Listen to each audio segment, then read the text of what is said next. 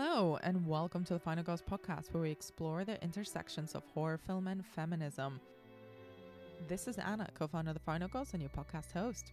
Over the next few months, we'll be tracing the lineage of female monsters in horror cinema. Each episode, I'm joined by special guests to dive deep into a monster movie or two.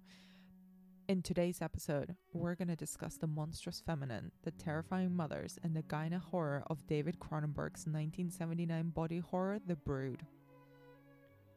The plot follows a recently divorced man and his mentally ill ex-wife who has been sequestered by a psychologist known for his controversial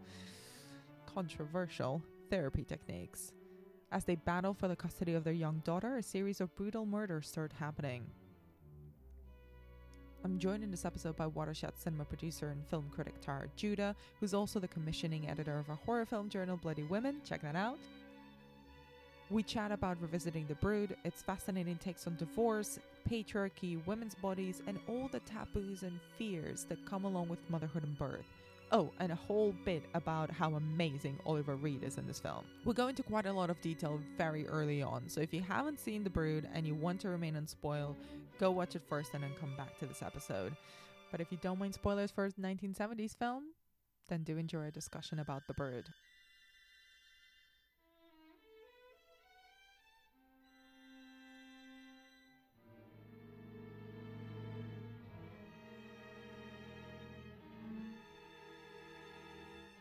Tara, we've got the greatest film ever to discuss today. I'm so happy. Yeah, I pretty much think, and I know I've probably said this about other films, but I'm going to go ahead and say it again. I think that this is the greatest film ever at this time. I think this is the greatest film ever, having just rewatched this film. Speak to me in a week, it'll probably be something else. But seriously, The Brood is such an underrated movie. It is quite spectacular and quite affronting and just full of so many different issues and problems. I had such a great time rewatching this. It's been years since I've seen it, actually, and in the back of my mind, I think actually it's interesting how you change films in your mind. I expected it. There's going to be lots of spoilers in this discussion, so tune out now if you don't want them. But I kind of expected I changed the final scene in my head, and I expected to see her almost like in Gremlins with all of those pods when the Mogwais are kind of turning. For some reason, I had this image of this big barn as the end scene, where he goes in and finds all of these fetuses in kind of wombs about to be born, which isn't how the movie ends at all. It's totally different. So it spectacularly managed to morph this movie into something else in my memory. So I had a really great time rewatching it because I didn't know how it ended. I mean, I was about to ask you, what was the first time watching the film like? So the first time watching the film, I think for me, was when I was going through, I didn't watch horror films as a kid at all. I was completely terrified of them. I saw The Silence of the Lambs. I still think that's the most terrifying movie I've ever seen. And then I was completely frightened, that and Stephen King's It. And then I was too frightened to see anything else that was vaguely horror for years. So I didn't watch horror films till I was an adult. And I went through this period as an adult where I decided I was like in my early 20s, that I was like strong enough to watch lots of horror movies. And so I went quite deep on horror films for a few years, and I was watching The Brood when I was discovering Cronenberg, so I kind of watched all Cronenbergs in like one go, and The Brood was part of that. And I think actually The Brood was one of the last Cronenbergs that I came to, even though it's not like his later film. I think I watched his later films first, and I think one of the reasons for that was that The Brood wasn't as easily accessible, so I think I had to watch it on VHS. I don't think it had a DVD release at the time, and so I kind of was watching this film through the lens of a Cronenberg film. So for me, it was like I started with Videodrome, a Crash, like, I kind of had this idea of body horror. And I think that's why in my memory, this film was all about these sort of like unborn children and these wombs, even though you only actually see one in the very end of this film. In my head, the whole movie was about these wombs and these babies. And so I had this idea of the film as, being mostly just about body horror, but actually body horror is like really only kind of a small portion of this movie in some Mm, ways. It's deeply about psychoanalysis. It's deeply about uh, patriarchal structure. It's deeply about divorce, family unit. It's very much about those things, as well as a kind of physical manifestation of body horror. And I guess I like this film because of this idea of psychoplasmics, where it's very much kind of trying to find a way to use embodiment to explore ideas of psychology, mm-hmm. and in a very literal and crass way, I guess, in the film. But I really love that about it. So let's get into this idea of it as a body horror. But as you mentioned, and I kind of had the same experience rewatching it, I also had this like very specific image ingrained in my mind from the first time that I watched it as a student of, the final scene, the final confrontation of this kind of monstrous womb that's externalized and these kind of pots full of kind of disfigured baby creatures that were not quite babies and were not kind of creatures that were sort of otherworldly. That's only the final confrontation. But it is, I think, maybe because of Cronenberg's entire career and his contributions to horror cinema, it is sort of latched onto as a body horror. But you are right. Like the themes of it are so much more psychological and so much more social than they are bodily. How do you think the film explores those ideas of psychology and more cerebral things and externalizes them into horror? Yeah, so I think, in many ways, this film is kind of it's really horrific, but it's also really light on the horror. And I think that part of that is because it's a processing for Cronenberg of things that were going on for him at the time. So he'd just been through his own divorce, Hmm. which really comes out on screen. He's kind of processing those feelings. This is at a time where, 1979, 1980s, like things are kind of changing in the way that the family unit is perceived. Things are changing in the way that we understand psychoanalysis. So this film came out just about the same time, just slightly after Kramer versus Kramer. It's a really important touchstone for this film. Cronenberg talks about The Brood as being his Kramer versus Kramer, but more realistic. But this is a film that Kramer versus Kramer was really acclaimed, really won an Oscar. It's thought of as this fantastic movie because it deals with separation equally. That's supposedly, I'm not Yeah, saying that's what it does, that's the yeah. idea. People think that this film is great because it deals with both his and her feelings about this separation, and it looks at the couple's povs. And so Cronenberg's really disgusted by this movie, Kramer versus Kramer.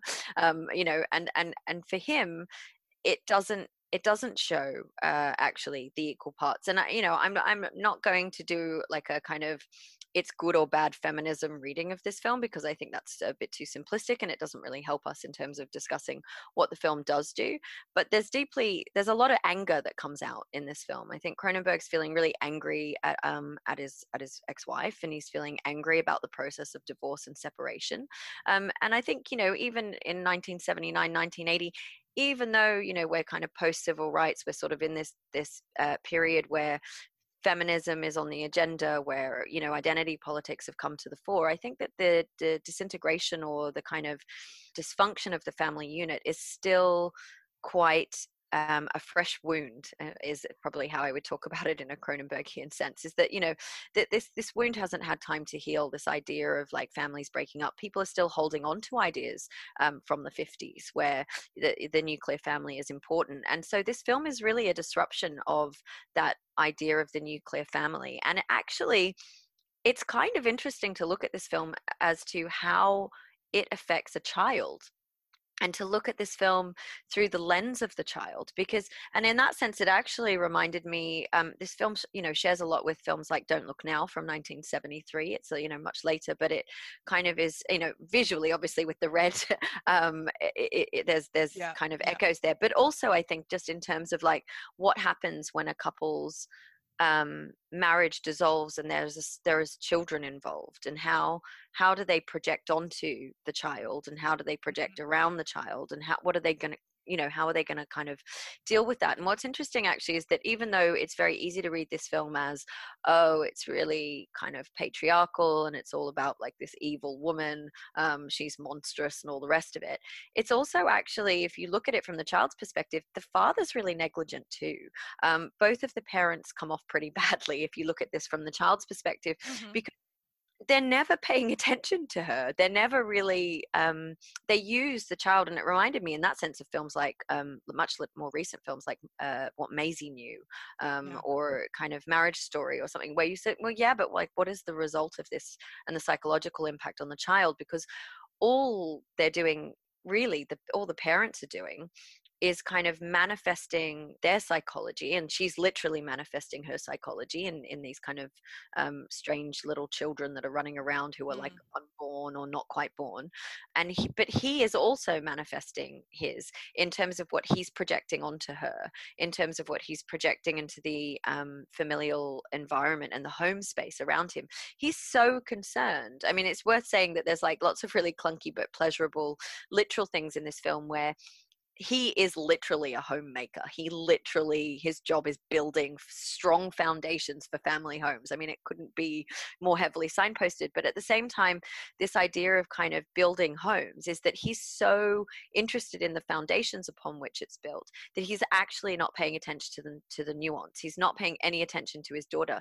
He doesn't notice, until she's in the bathtub, that Mm. she's got all these marks on her back, that she's had a terrible time. And really, the sign is immediately there when he walks into the room to pick her up. Mm. And the way in which she grabs onto him, he should have realized something's terribly wrong. But that kind of emotional subtlety, he's just completely blind to it. The teacher has already sort of suggested when we first meet her at the school, something's going wrong.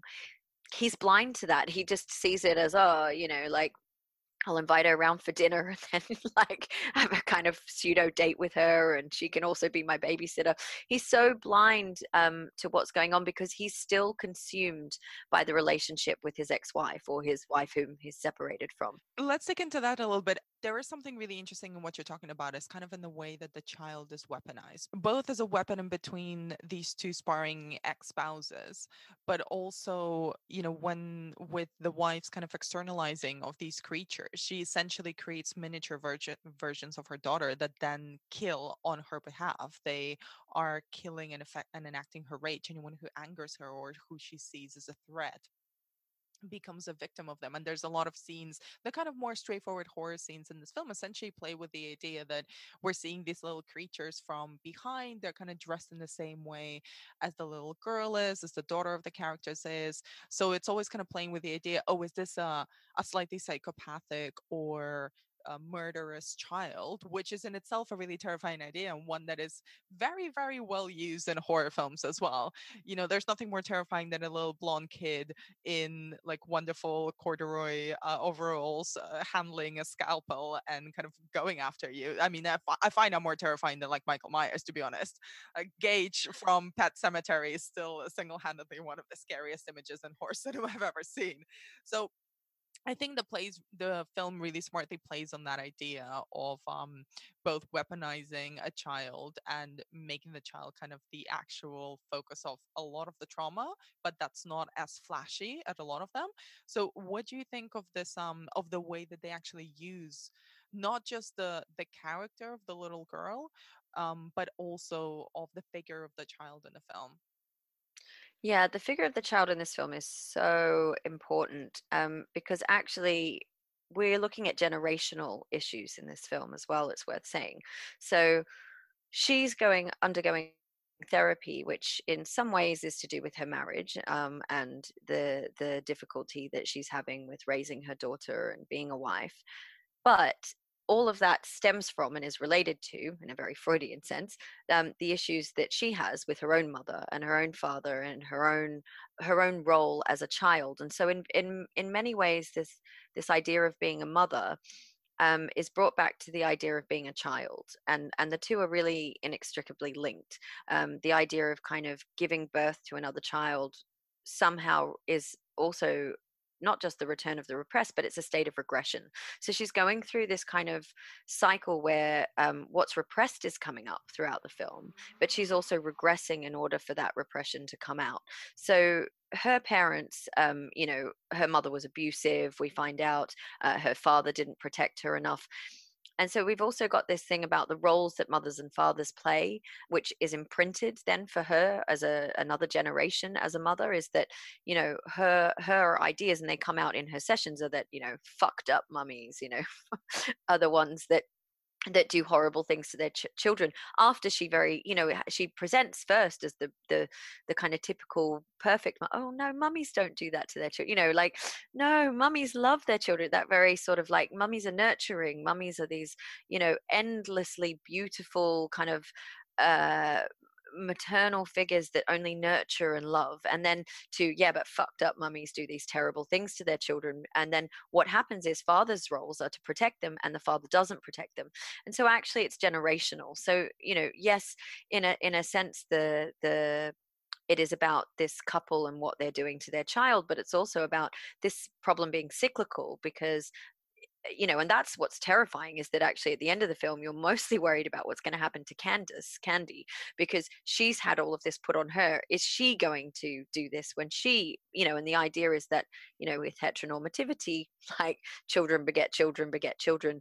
So you have this kind of generational trauma that just keeps passing down. And the film really hammers that down, because the last shot of the film is kind of the germ of the same affliction or the same effect that Candy's mother had kind of appearing on her body, even though she's a child.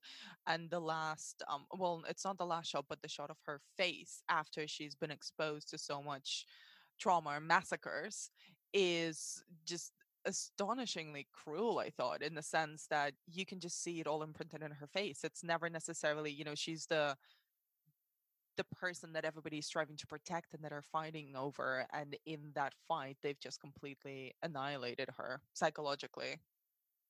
Yeah, and there's this great scene in the grandmother's house when he went, and I mean, talk about negligent parenting. He leaves her with the grandmother, who's clearly drunk in the middle of the afternoon, and is like, I'm just gonna refresh my drink, every 30 seconds. But he leaves her at the grandmother's house, and she's looking through these black and white photos. It's this really interesting sequence where she's looking through the photographs of her mother in hospital, who we find out was hospitalized because the grandmother beat her.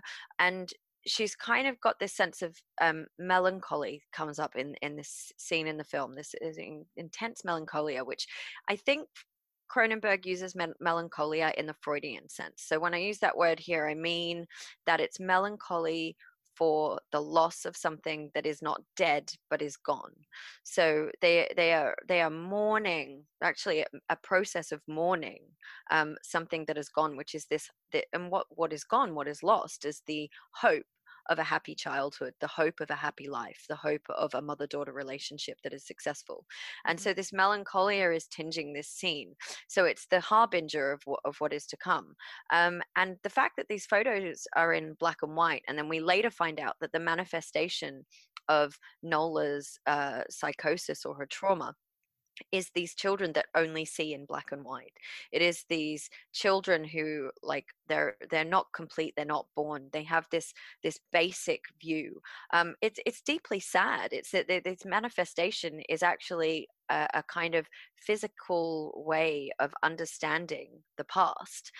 For her, these little creatures come out, and they can't see in color because she can't see her past in color. Her daughter can't see the past in color. Her mother can't see the past in color. There's no vibrancy to the way in which her life was lived. And I think that is really well contrasted with the fact that this film is really colorful and visually very striking. So not just the not just the blood that which we love about Cronenberg. There's lots of beautiful red blood, but even the womb is kind of like fluorescent blues. Like, it's this amazing color. And all the little jackets that the little creatures and the real kids wear as well. There's a lot of color in the interiors as well, are very vibrant, even though, this is the 70s, it's kind of not as muted as the 70s aesthetic might usually be portrayed as. Yeah, the home space as well has this fantastic the decor in the home space is really interesting and very beautiful. There's this amazing wallpaper. I mean, there's lots of great wallpaper in this film for people who like wallpaper in I cinema. love This is a wallpaper. really good film. Um, but particularly in the grandmother's house, there's these like climbing vines that go up the wall in vertical stripes. And so there's this really interesting, striking imagery of straight lines trying to contain something that is wild and unwieldy.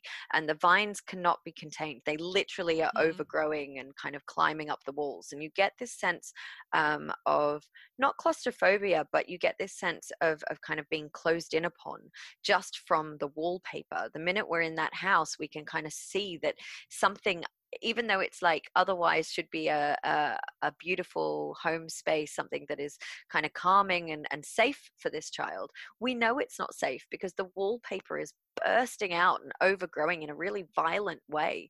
And I don't know whether or not like they just luckily found this place with this gorgeous wallpaper, or if that was, you know, something they put up in the art direction. I don't know Mm. the information on that, but it is spectacular at creating a sense of atmosphere because it really does give us this sense that everything is bursting out. And it's in that sense, it mirrors the idea of psychoplasmic, you know, as well, where it's like something mental that is physically bursting out. Yeah, I think Cronenberg's films don't get enough credit for the sort of the production design and the atmosphere they create without being overpoweringly in your face. It's not really, it's very subtle. Like the way you describe it, it can be very easily kind of meld into the background, but it creates a sense of atmosphere for the viewer. I think that it completely taps into the themes of the film as well. And but I wanted to ask you as well about the figure of the bad mother, which is always, controversial, and it kind of goes against our pre-established ideas around motherhood in general, kind of generic ideas about motherhood. A mother is never bad, a mother can never betray, a mother always is loving and is always protective. Um, so how do you, and this film at that time was, at the time of release, was somewhat criticized for the idea that is both of the mother figures in the film are portrayed as kind of being bad mothers, and they're toxic and they're not suitable for that role in many ways. I've always found that figure very interesting. So what do you make of both Nola and her mother in the film? I mean, I think this is such a fascinating question. So they are simplistically, yes, they are both bad mothers. They're bad mothers. That's not wow. That's not. Bad is a loaded word, but you know what I mean. I do, but you know, in a simplistic way, of course they're bad mothers. I mean, yes, you should never, you know, fucked up mummies beat their children. You shouldn't do that. But equally, I think that the reason they're bad mothers and the reason that the whole thing is so you know, there's such a stigma around it, is that we don't allow mothers to also be people, which is a really big problem. And we haven't in cinema, and that's because we haven't in society. We kind of imagine that once somebody is a mother, that that is one, a fulfilling role. That they will be completely fulfilled by being a mother, because that's one, what their like biological sex is supposed to do, two, what their bodies should want to produce, three, that they should just somehow inherently be maternal and have those instincts and be nurturing because they're a woman and they have a womb, so they're a cis woman with a womb. There's this kind of idea that like it's just a given, and it's not. The thing that we know today is that that is not a given, and that people who are mothers are also people, and that actually, even though those two things don't have to be antithetical, they might be. And that it might be that you think you'll be a good mother, and then you're a mother and you're not a good mother. I mean, you know, I don't think that we have the space in these films, unfortunately, and it's because, you know, I mean, it's genre. We're dealing with stereotypes to a certain extent, and also, let's be honest, it's a nice tight 1.5 hours. We don't have the space to explore the psyche of all of the characters in that much depth. And I forgive the film that. But I think that the problem of that is that you can't get into the fact that obviously this woman probably also had dreams about who she was as a person. Maybe she, and you know, we touch on it in that we get to know her backstory a little, in that she was abused as a child. How do you break that cycle, and how do you treat your children well when you weren't treated well? You know, and you might think, oh, I'll never do that, or I'll behave a certain way. But the thing is, ultimately, you know, and it reminds me of like frivolous films about kind of masculinity, like Force Majeure, where how you behave in a moment might not be how you think you'll behave in a moment. How you will respond to something and how you will be might not be how you think it will be. As somebody who's now the mother of a 1-year-old, I can tell you that, like, the thing that I have learned about being a parent, and I'm sure there's a lot more for me to learn ahead, is that what I think I thought I knew is not true. And having a child is actually like being confronted with your real self. And that's all of the good and bad parts of yourself. And you really are confronted with it. And that is both a beautiful and wonderful thing and the worst thing that could possibly happen to you. Honestly, I think that, there's not enough discussion about the kind of crisis of what happens to an individual when they go through the process of becoming a parent. And this idea of the maternal being that everything should happen in a certain way. I also found this idea of like unborn or not born children in the film really interesting, that she gives birth to them, but she doesn't give birth to them in the traditional way, Mm-hmm. that they are external to her body, that she doesn't. And what's interesting is that they are sort of in a kind of womb, but they're not in a womb inside the body, which essentially means, that they're not fed through the placenta, which is really the most nourishing way that a mother, a biological mother, is able to kind of raise her child, is through this idea of the placenta. And so it's externalized, which is interesting, but it's also It's also kind of like a perversion of the idea of the biological mother, of this idea that's because a child grows inside the womb, it's like intrinsically linked. You've made that child, it's a part of you that then is another human being. That mother child bond that all the baby books, I reckon, I don't know, um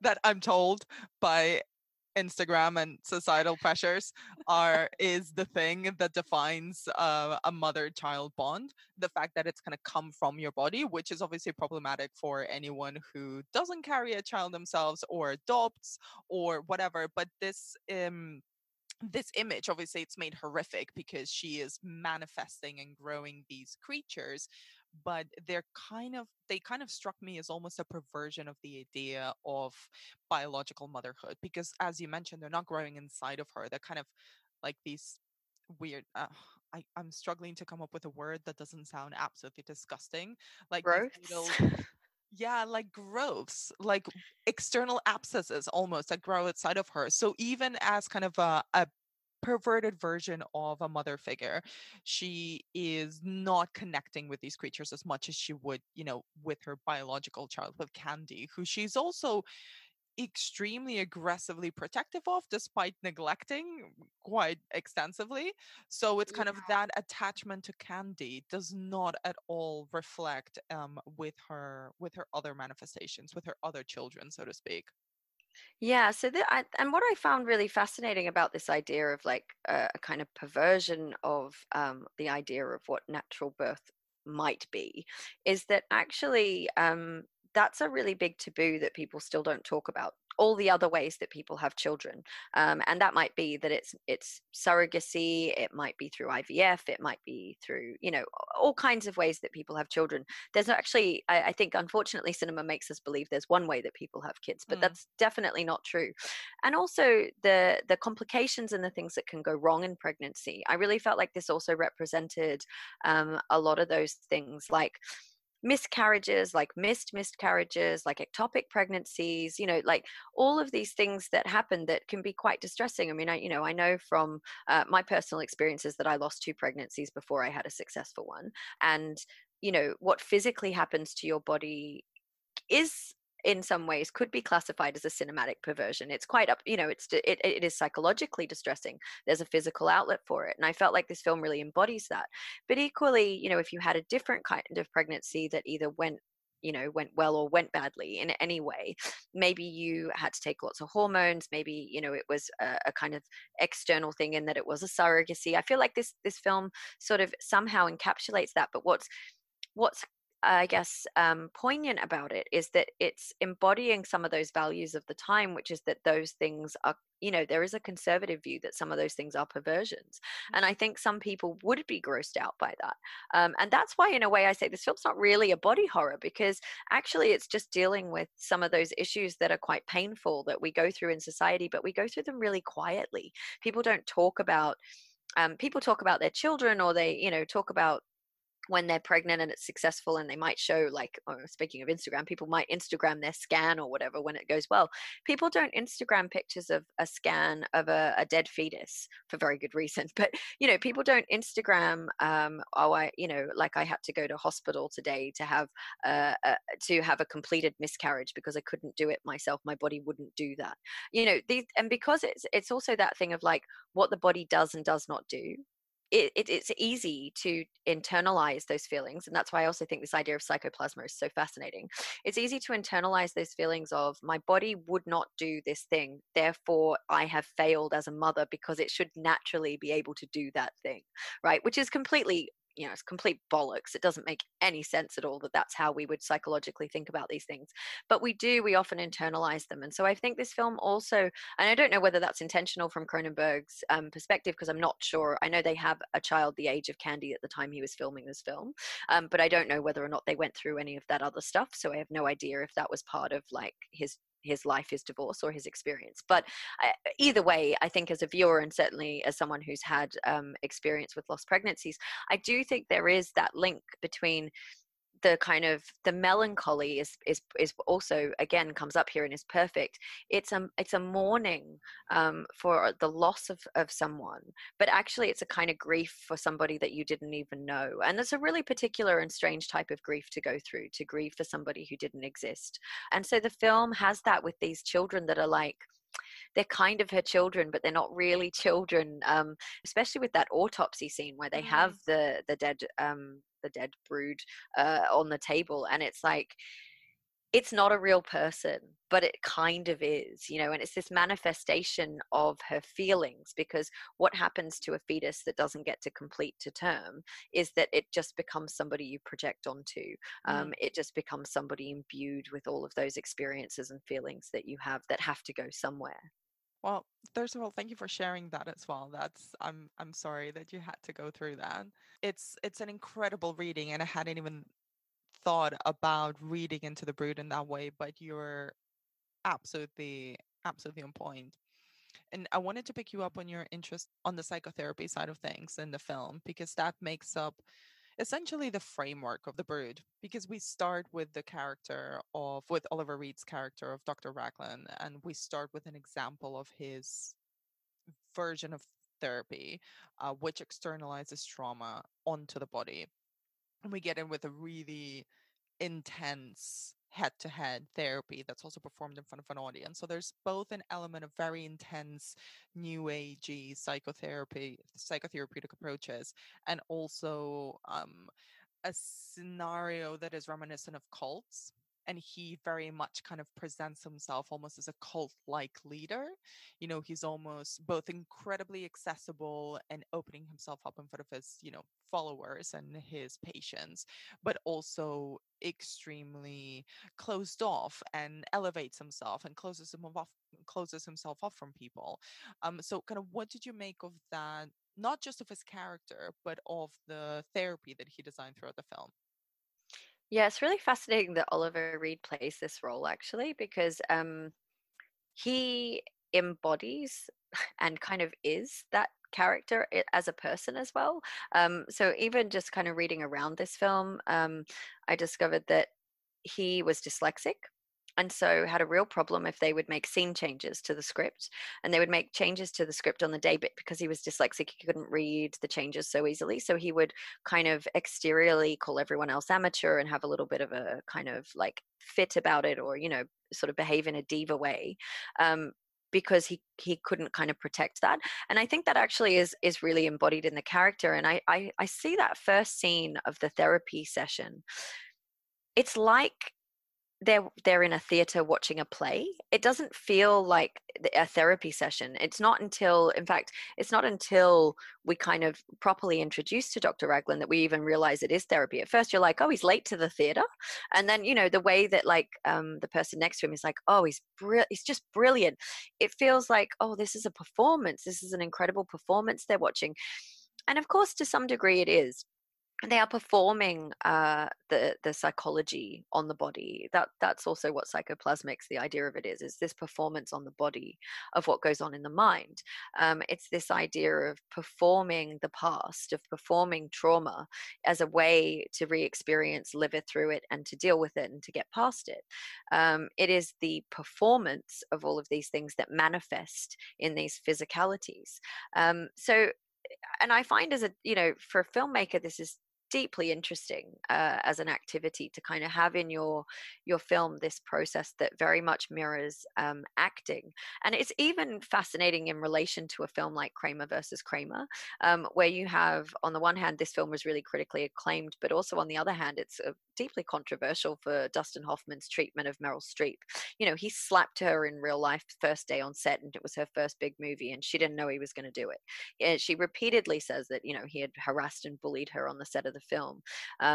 That this way of acting, this kind of method acting of the era, which was really popular, which was very masculine, is that it was this idea of kind of taking the psychology of acting and making it physically manifest, whether or not that meant that there was consent with the partner in the scene or the person you're dealing with. And this scene of the trauma is actually a classic scenario of abuse, and we see it later with Michael's character when he's so desperate, to kind of have it reenacted on him, because he needs that father figure. He needs somebody to push him around and tell him what to do.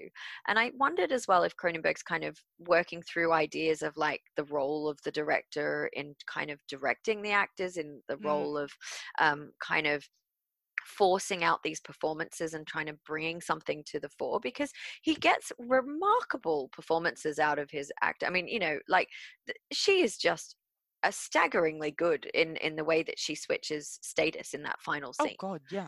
Like he Samantha really Egger. gets, Yeah. yeah, Samantha Egger, sorry, perfect performance. And so I wonder about the process of him working with actors, even though quite often his actors will say, oh, his only direction was more blood, Mm. that he didn't really kind of give them that much direction. I guess he must have created at least an atmosphere of freedom in which for them to perform. So that on one level is really fascinating. Also, we know from Cronenberg's later career that he was deeply interested in Jung and Freud because he made A Dangerous Method. So we know that he's, always been interested in psychoanalysis. And I think, during the 70s and 80s, this is just after the boom of film studies really going for it with psychoanalysis. Freud is still very much popular at this point. I mean, today we tend to kind of dismiss psychoanalysis and Freud, but I think when we revisit films of this era, it's really important to remember that contextually people were really heavily into those ideas. They were really affected by them. Things like dreams, were people really interested in what are your dreams. People were really interested in gender and the way that that related to your family unit, and the kind of the way that you might have been raised by your mother and father. And he's really digging into those ideas in this film. He's exploring psychoanalysis on screen. I mean, I really think he's using that as a framework in which to kind of hold his idea of horror. And that's why the horror is both psychological and bodily, and that's why the Mm. two kind of meet, and it's the manifestation of one upon the other. And I wanted to dig a little deeper into the final scene where Nola's creations are revealed, where she reveals herself to her ex-husband and he kills her. So there's kind of different elements of horrificness to that scene. I mean, on the one hand, it's their final confrontation. It's him trying to appease the monster and her revealing herself and revealing to be kind of essentially the architect of all of this destruction, this rage mother, and then her destruction. So what did you make of that final confrontation? So, I mean, the kind of first and most simplistic reading of that confrontation is really quite horrific because it is like, wow. So, domestic violence leads to the death of his wife and the mother of his child, and she is still blamed for her own death. Like, she is literally killed at the hands of the patriarchy, and still she is blamed for that, which is quite astonishing and staggering in one sense. But Mm. let's put that to a side for a moment because there's also other things going on in that scene. So, she's wearing white, which, white is a really loaded color, and especially in this flowing cape and the way that she's wearing it, Mm. this is very much like you would imagine a wedding dress of that era, to be perfectly honest. This is almost like their wedding night. It's like the unveiling of what she's been this the scene that precedes it is really important too, because he's having to play this apologetic husband who's trying to win her back. She's really ancillary. And what's fascinating about that scene, and I mentioned it before in terms of status, is that the status changes. So when we start that end sequence, he is lower and she is higher, and he is kind of begging her for something because he wants something from her. He wants the safety of Candy. Mhm. She doesn't have the power at the start of that scene, even though ultimately, of course, she kind of does. But then the status changes, and she sort of becomes this overpowering, overbearing woman who's taking control and taking power of the scene until he violently takes the power back. So the status keeps changing in the scene. You don't quite know which of them is going to succeed. It's like, oh, he's lower than her. He wants something from her. Oh wait, she's escalating and asserting her power. Oh, hang on a minute, ultimately he can still kill her and just take her life away and the life of the brood. So this kind of plays out, and I think that that is to do with this idea of like that their second wedding, as it were, that this is the real marriage of them. This is actually what them coming together is that she is going to be annihilated by him. He is the marriage is essentially the complete annihilation and wipeout of her as a being. It is the refusal of all of her pain and suffering, but it's also the death of her anger and her rage.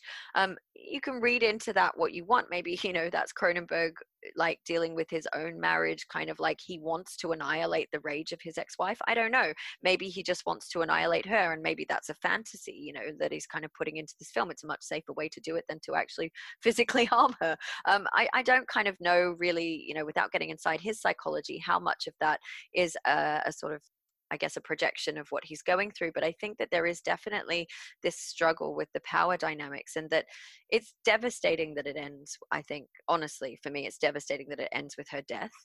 In that sense, it also kind of, even though it blames her, it lets her off for her monstrosity because she's not forced to live. We Mm. don't have to find a way. And but both the mothers are killed in this film, her mother as well, very early on. So the kind of monstrous feminine, or this idea of a monstrous mother, is just annihilated. We don't get the idea that she will have to, and what's much harder in some ways is to work through your anger and try to Mm. become a better person and a better mother. I mean, I think that it would have been, I would love to kind of know the process that of how she could recover. Could she recover from this?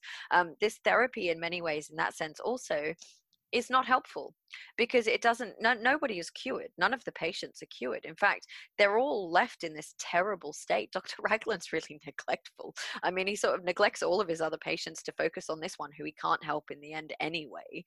Who and ends up being the death of him. It kind of wipes everybody out except for this idealistic patriarchal figure. And in some ways, I think maybe that is just kind of Cronenberg trying to make peace with the fact that it's sort of him and his daughter left, maybe in the wake of what was potentially a bad marriage. Mm. It's also worth saying this is around about the time that throughout the world, and it's different in different places, but this whole thing about no fault divorce is coming in around the 70s and 80s. So Mhm. in 1970 in America, in California, they kind of had this no fault divorce had passed. So maybe this is also why he hates Kramer versus Kramer so much, is that it's this American idea of like no fault divorce being something that is just the parties are separating. In Canada at this time, no fault divorce isn't yet a thing. It doesn't come until 1986. So this idea of wanting to assign blame for divorce was very much an attitude of the time. In fact, it was a legal requirement of the time. Mhm.